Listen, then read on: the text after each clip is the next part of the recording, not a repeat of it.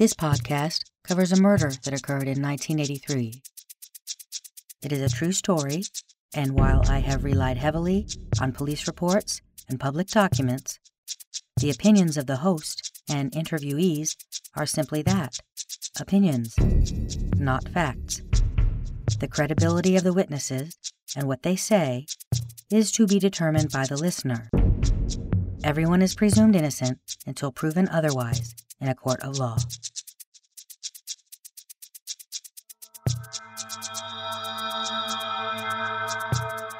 From a book called No Body Homicide Cases, a practical guide to investigating, prosecuting, and winning cases when the victim is missing, by Tad Biazzi.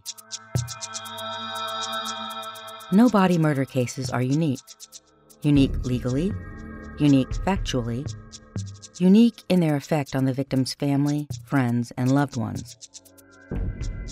It is this uniqueness that poses a significant challenge for police and prosecutors investigating and prosecuting these cases. In the United States, records of no body or bodiless cases go back to the 1840s, but in total, as of this writing, in February of 2014, there have been fewer than 400 no-body trials nationwide. Even with the advent of modern forensics, no-body cases that go to trial remain incredibly rare. In a murder case, the victim's body is one of the most important pieces of evidence. From that body, all sorts of things are found that help link a perpetrator to a victim. Things like cause and manner of death. In order to link a weapon to a victim, you want to be able to compare that weapon and its uses to injuries on the body. For example, as with this case, if the presumption is correct, according to multiple witnesses and Rick was shot, without the body you can't compare a specific weapon to bullets, because the bullets remain in the victim and we don't have him. Things like distance from the muzzle to the body can't be determined, so proving beyond a reasonable doubt where the shooting may have occurred and how tends to be more difficult. Here we have blood in the car, in the area of the driver's seat and under it, which fits with the stories we are being told of Rick being shot in his own car by a passenger. But nothing in the car can tell us for certain how that blood got there. If there were no bullet holes or indications that any bullets went anywhere but into his body, and I see no indication of that in the records, then the items we would need to compare would be the bullets retrieved from Rick's body. And without his body, we can't do that. Another thing that you can't do without a body is determine time of death. And as most of you are aware, a timeline of events is critical in a criminal prosecution. Certainly when you're trying to take the statements of witnesses and weave them together, hoping to get a clear picture of what happened and when. Witness statements alone are tricky. Humans don't tend to be the best witnesses. But when you start putting multiple statements together, you start to form a picture of what happened as the puzzle pieces from which that image emerge are placed together. Still, without that baseline of time of death to anchor it all together, the image isn't as clear as you'd like it to be when you want to present it to a jury. Based on my research, the most common way to dispose of a body is burial. Although digging a hole big enough to fit a body and then covering it well enough that it's not obvious to both humans and animals is another thing entirely. For burial, one needs tools like shovels or heavy equipment that's capable of digging large holes like a backhoe, neither of which are foreign items in these parts. Most of the farmers I know have backhoes, and every house out here probably has multiple shovels. Shovels play an integral part in this case, which is why I think Rick is buried, or there was at least an attempt to bury him, based on the broken part of shovel that was found in his Trans Am in the trunk when it was located. There are multiple statements that mention shovels, and I spoke to at least one person who had a story about shovels, one that he had never told police. So this is what I know about that. A friend of the named suspect, a white male, drove up to this friend's house on the day he went missing, right around sunset. Two men got out of the car, one was the named suspect and one was his friend, the white male, and they went to look for something in the white male's garage. Perhaps a shovel. And then they left, after giving some excuse about going digging for night crawlers. Years after Rick went missing, this friend admitted to being shown Rick's body in the trunk of a car, in another location in White Cloud, not on the baseline property. If this story is true and he was shown Rick's body somewhere off the baseline property, you have to wonder how much driving around in Rick's car, or in another car, did the named suspect do before he decided to dispose of Rick in the place that he did. And if they were indeed looking for a shovel in the garage of the friend, was this after the first shovel broke? Knowing that it was a broken piece of shovel found in Rick's trunk pleases me, because what that says to me is that the person or persons doing the digging did not have an easy time of it, and, pardon my language, but fuck them.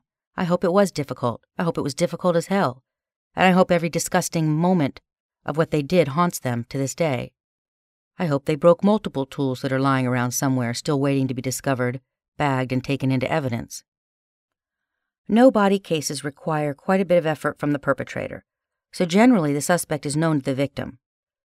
Brutalizing and then dumping a body on the side of the road is one thing, and often what you see with random offenders. But a person tied to the victim in some way tends to try and disassociate themselves from it by hiding the body.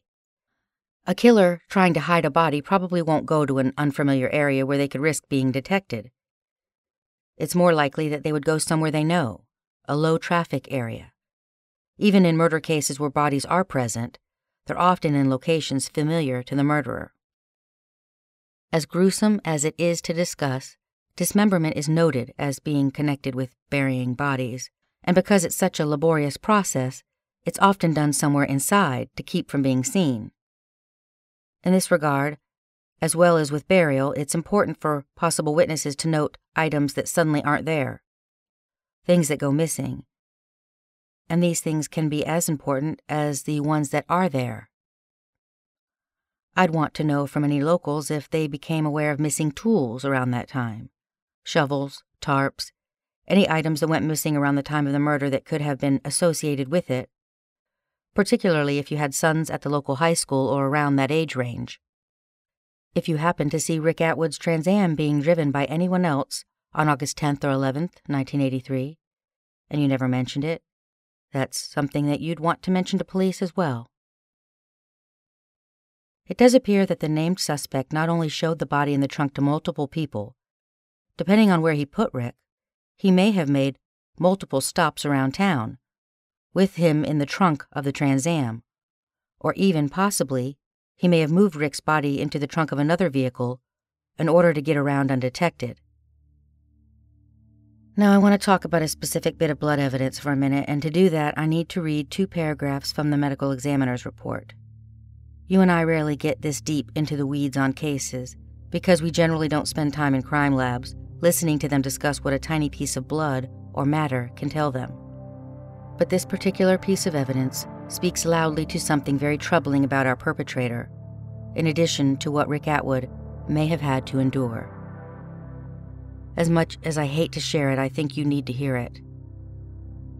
Particularly since the you I'm talking to are the people with possible information who should come forward. For anyone who feels that they will be triggered by the realities of what a piece of autopsy information might say, you should skip ahead a little bit. Quote, "This specimen is sheets of red blood cells and white blood cells, interspersed in the proportions usually found in peripheral blood of a healthy person. Polygonal cells arranged in a plate-like fashion with intervening sinusoids and what appear to be central vein are present in this specimen. Also noted was a strip of pseudostratified columnar cells, which appear to possibly contain degenerated cilia at their non-nucleated end. Fibers from the paper and vegetable matter are also seen." Now he goes on to explain what that means. Quote, "These findings have the appearance of a portion of liver and lung, bronchial lining, in clotted peripheral blood. Taken in context with the circumstances that this specimen was found, I believe that the subject was shot in the lower right chest area and the wound extended into the liver. Shattered fragments of the liver and lung then were rinsed out of the body by the ensuing hemorrhage. Death from this type of injury usually occurs within 3 to 15 minutes.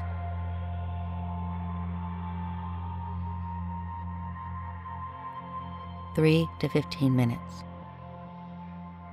By his own account, the named suspect told multiple people that he shot Rick and then dragged him out of his Trans Am and put him in the trunk. I have to assume he did that pretty quickly after firing the last bullet, because I'm guessing he didn't want to sit around and wait for someone to drive by and see that he had a guy bleeding out in the driver's seat next to him.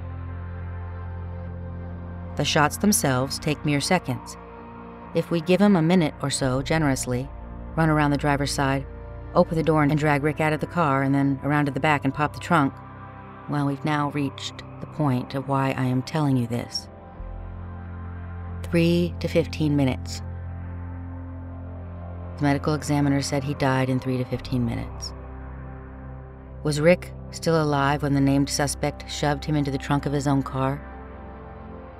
We don't know where else on his body Rick was shot, but we know one thing: it's entirely, horrifyingly possible that Rick Atwood died in the trunk of his own car. And I don't know about you, but that really pisses me off. Set aside the fact that the named suspect killed him over a pound of pot and some cash, but the added insult to injury was that the poor guy may have taken his last breaths in the trunk of his own car, while this asshole killer drove around trying to decide what to do with his body.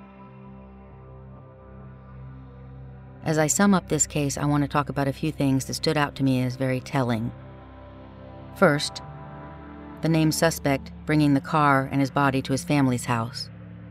He literally drove right up the driveway, got out, and proceeded to fetch a shovel, according to multiple witnesses. Most people, after killing someone, wouldn't consider bringing the corpse home, because most folks don't shit where they eat. To me, this says he knew his family would cover for him. I wonder how he knew that. Here's another thing that stood out. A couple weeks before he went missing, Rick asked a friend if he could trust the named suspect, to which the friend replied, "No, I don't think you can trust him. He'll probably rip you off." If true, this would further back up the story that Rick may have been considering a drug deal with the named suspect, and it ended the exact same way that his friend had predicted. He'll probably rip you off. Another story goes like this. At some point in the day, 3 people were in the car, and when Rick got out to make a phone call, the named suspect pulled out a gun and said, "We should rob Ricky." Since it's essentially what happened some hours later, this means the named suspect did not act on a spur-of-the-moment impulse when the shooting occurred, but he had actually thought about it sometime earlier in the day. Now, there were no other dealers mentioned in the report, except the one that Detective Miller spoke to, the one who said Rick owed him $400, and he never showed up that day to repay it. I think it's possible that Rick had another source. If he didn't visit his dealer that day to repay his debt and pick up more pot, but there was a large amount of pot in the car later that night, along with a wad of cash, Rick got that pot somewhere. Did he have another dealer in Grand Rapids? Maybe he wasn't ready to pay back his other dealer, so he picked some up elsewhere. Like one witness alleged, maybe Rick had already made arrangements earlier that morning with the named suspect for a deal later in the day. 3 or 4 days after Rick went missing, the named suspect was allegedly showing off what was described as a 3-inch stack of bills around town. Everyone knew he didn't have a job, so where'd he get all that cash? When he was asked about it, he just laughed. I believe the stories of Rick having plans to do a deal with the named suspect, a deal that went bad and ended with his death. And from the brother of the named suspect himself, he told witnesses that his brother had set up a dope deal with Rick concerning pot, and about $5,000 was involved. He said Rick turned his brother onto his source, the named suspect somehow got into trouble with the dealer, and Rick attempted to make the deal right. Then the named suspect killed Rick for his money and dope. This, allegedly, from his own brother. The final thing that stood out to me had to do with the girlfriend of the named suspect. Her mother and the man she lived with were both interviewed. They said that on August 11th, they got a call in the morning from the named suspect asking them to pick up his brother from the bus station in Grand Rapids, and that he'd have gas money to give them for their trouble. Later in the day, they got another call, this time from the named suspect's brother asking them to come to the bus station. They did end up going later in the day, thinking that they were picking up the brother of a named suspect, only to find the suspect himself there. They say they dropped him off at his girlfriend's house, and they both insisted that she was not in Grand Rapids with them when they picked him up. Only later did they learn that the brother of the named suspect hadn't even been in Grand Rapids. He was in White Cloud at the time. To me, this is very telling. It seems as though the named suspect thought he'd have a better chance of getting them to drive 45 minutes to Grand Rapids if he wasn't the guy waiting at the other end. He literally had to lure them there to get him, and this is the mother of his girlfriend and the man she lived with. The red flag in this situation is that when the man who lived with the mother of the named suspect's girlfriend was questioned the first time, he denied ever picking him up at the bus station. It wasn't until he was re-interviewed with the mother of the named suspect's girlfriend present, and Detective Miller made it perfectly clear that this was about a murder investigation, that his story changed. All I could glean about the actual place where the shooting occurred was that it allegedly occurred by some railroad tracks in a river, and the car was parked. I wish I knew more about where that was, but I don't. Maybe you do. Remember how I told you that this podcast is for you? The people who have information who could come forward? Up until now, some haven't been willing to share the first-hand information that they have with police. And in doing so, they have personally signed off on how viciously Rick Atwood was treated in his final moments. Your silence in the ensuing decades has spoken more loudly than anything you could have said. There is one thing you could do to make this right, and that's tell police where Rick is. As far as I see it, that's the only way you will ever be able to make right the wrong that you participated in, at least while you continue to draw breath on this earth. Each of you must decide whether keeping the secret of a killer takes precedence over your own integrity. I imagine if you are a God-fearing person, you might also be concerned with what's going to happen when you draw your last breath. I happen to be one of those people who thinks that death is the end, so my concerns don't revolve around the afterlife. I'm concerned with the human being that you are right now, today, where accountability matters, right here, where you have it within your power to do the right thing and not take the easy way out. Your choices here determine the man you are, and I suspect that by the end of this podcast, the good people of White Cloud, people you grew up with, will now have a better understanding of who the responsible parties are, and you will have to live with that, knowing they're judging your actions every time they see you and avert their gaze. Those looks that they're giving you, you'll now know for sure there's something behind them. Because now they know. Before, they may have thought they knew. Maybe they wondered. Maybe they heard gossip. Maybe they thought it was someone else. Maybe they really didn't know. Well, now they do. In small towns, people know. I know that because some of you told me. I know the names of people who have first-hand information. So do the police. So do some of your family and friends. And some of you haven't told the truth to your family members and friends. Some of you have lied, because those lies got repeated back to me, and that's how I know you lied. There are plenty of people in the know, and an unfortunate shortage of men who are willing to put integrity first. I really hope that changes, and I hope that for the sake of your community. The people with first-hand information about the death of Rick Atwood, not hearsay, but first-hand information, those people are in addition to the named suspect, his brother, and his father. The exact extent to which the brother and father are implicated is unknown, although at least 2 people knew of the brother possibly appearing at someone's house in the early morning hours of August 11th, having in some way assisted the named suspect because allegedly he was covered in bloody, muddy clothing. or so I'm told. As for his father, he is said to have made the comment about the pigs. And you heard what Rick's friend said the police told him the father told them. He said what? About my senior told the state police that some people need to be killed. Oh, my God. Exactly what the cop told me. But I think he knew that would piss me off.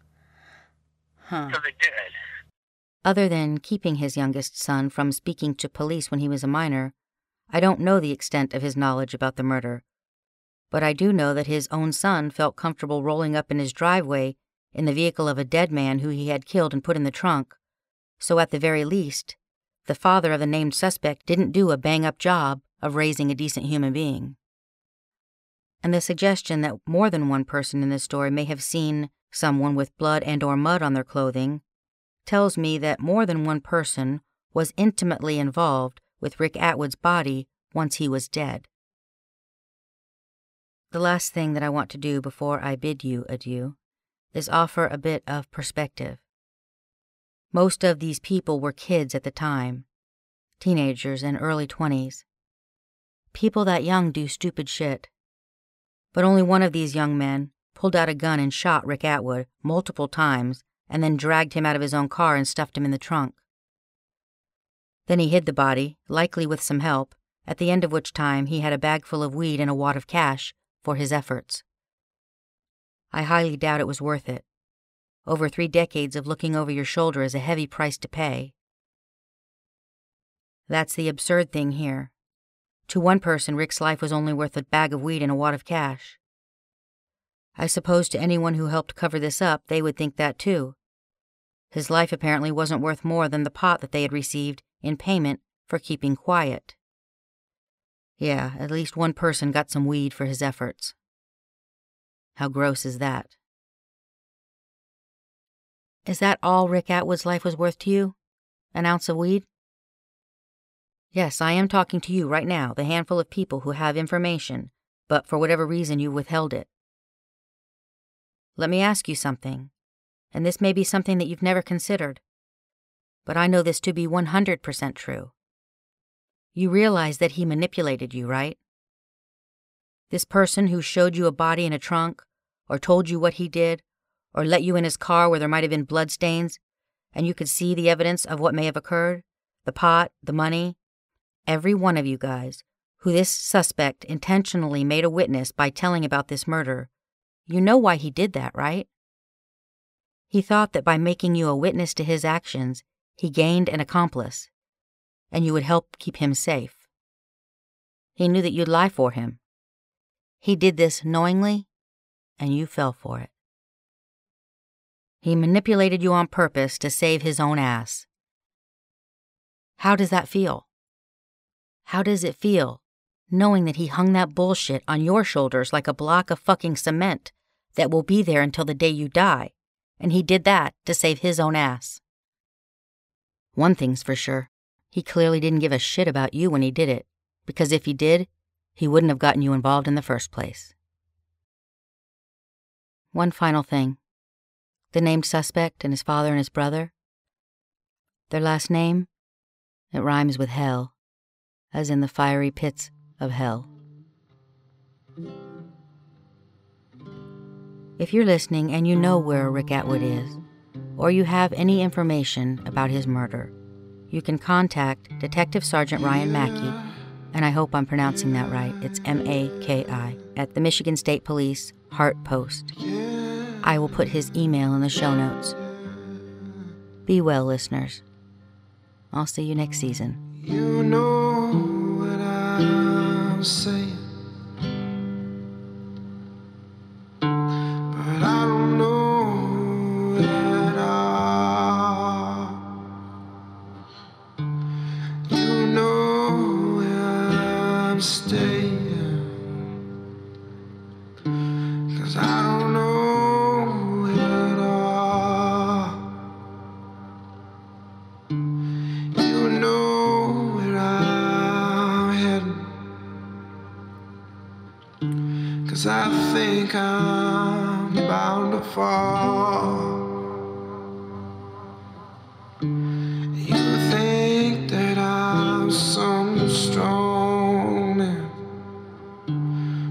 I know it ain't so.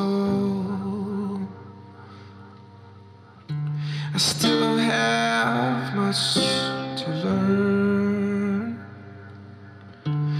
Oh, I know, I know. Open the door, open the door. Let me through, let me in on you.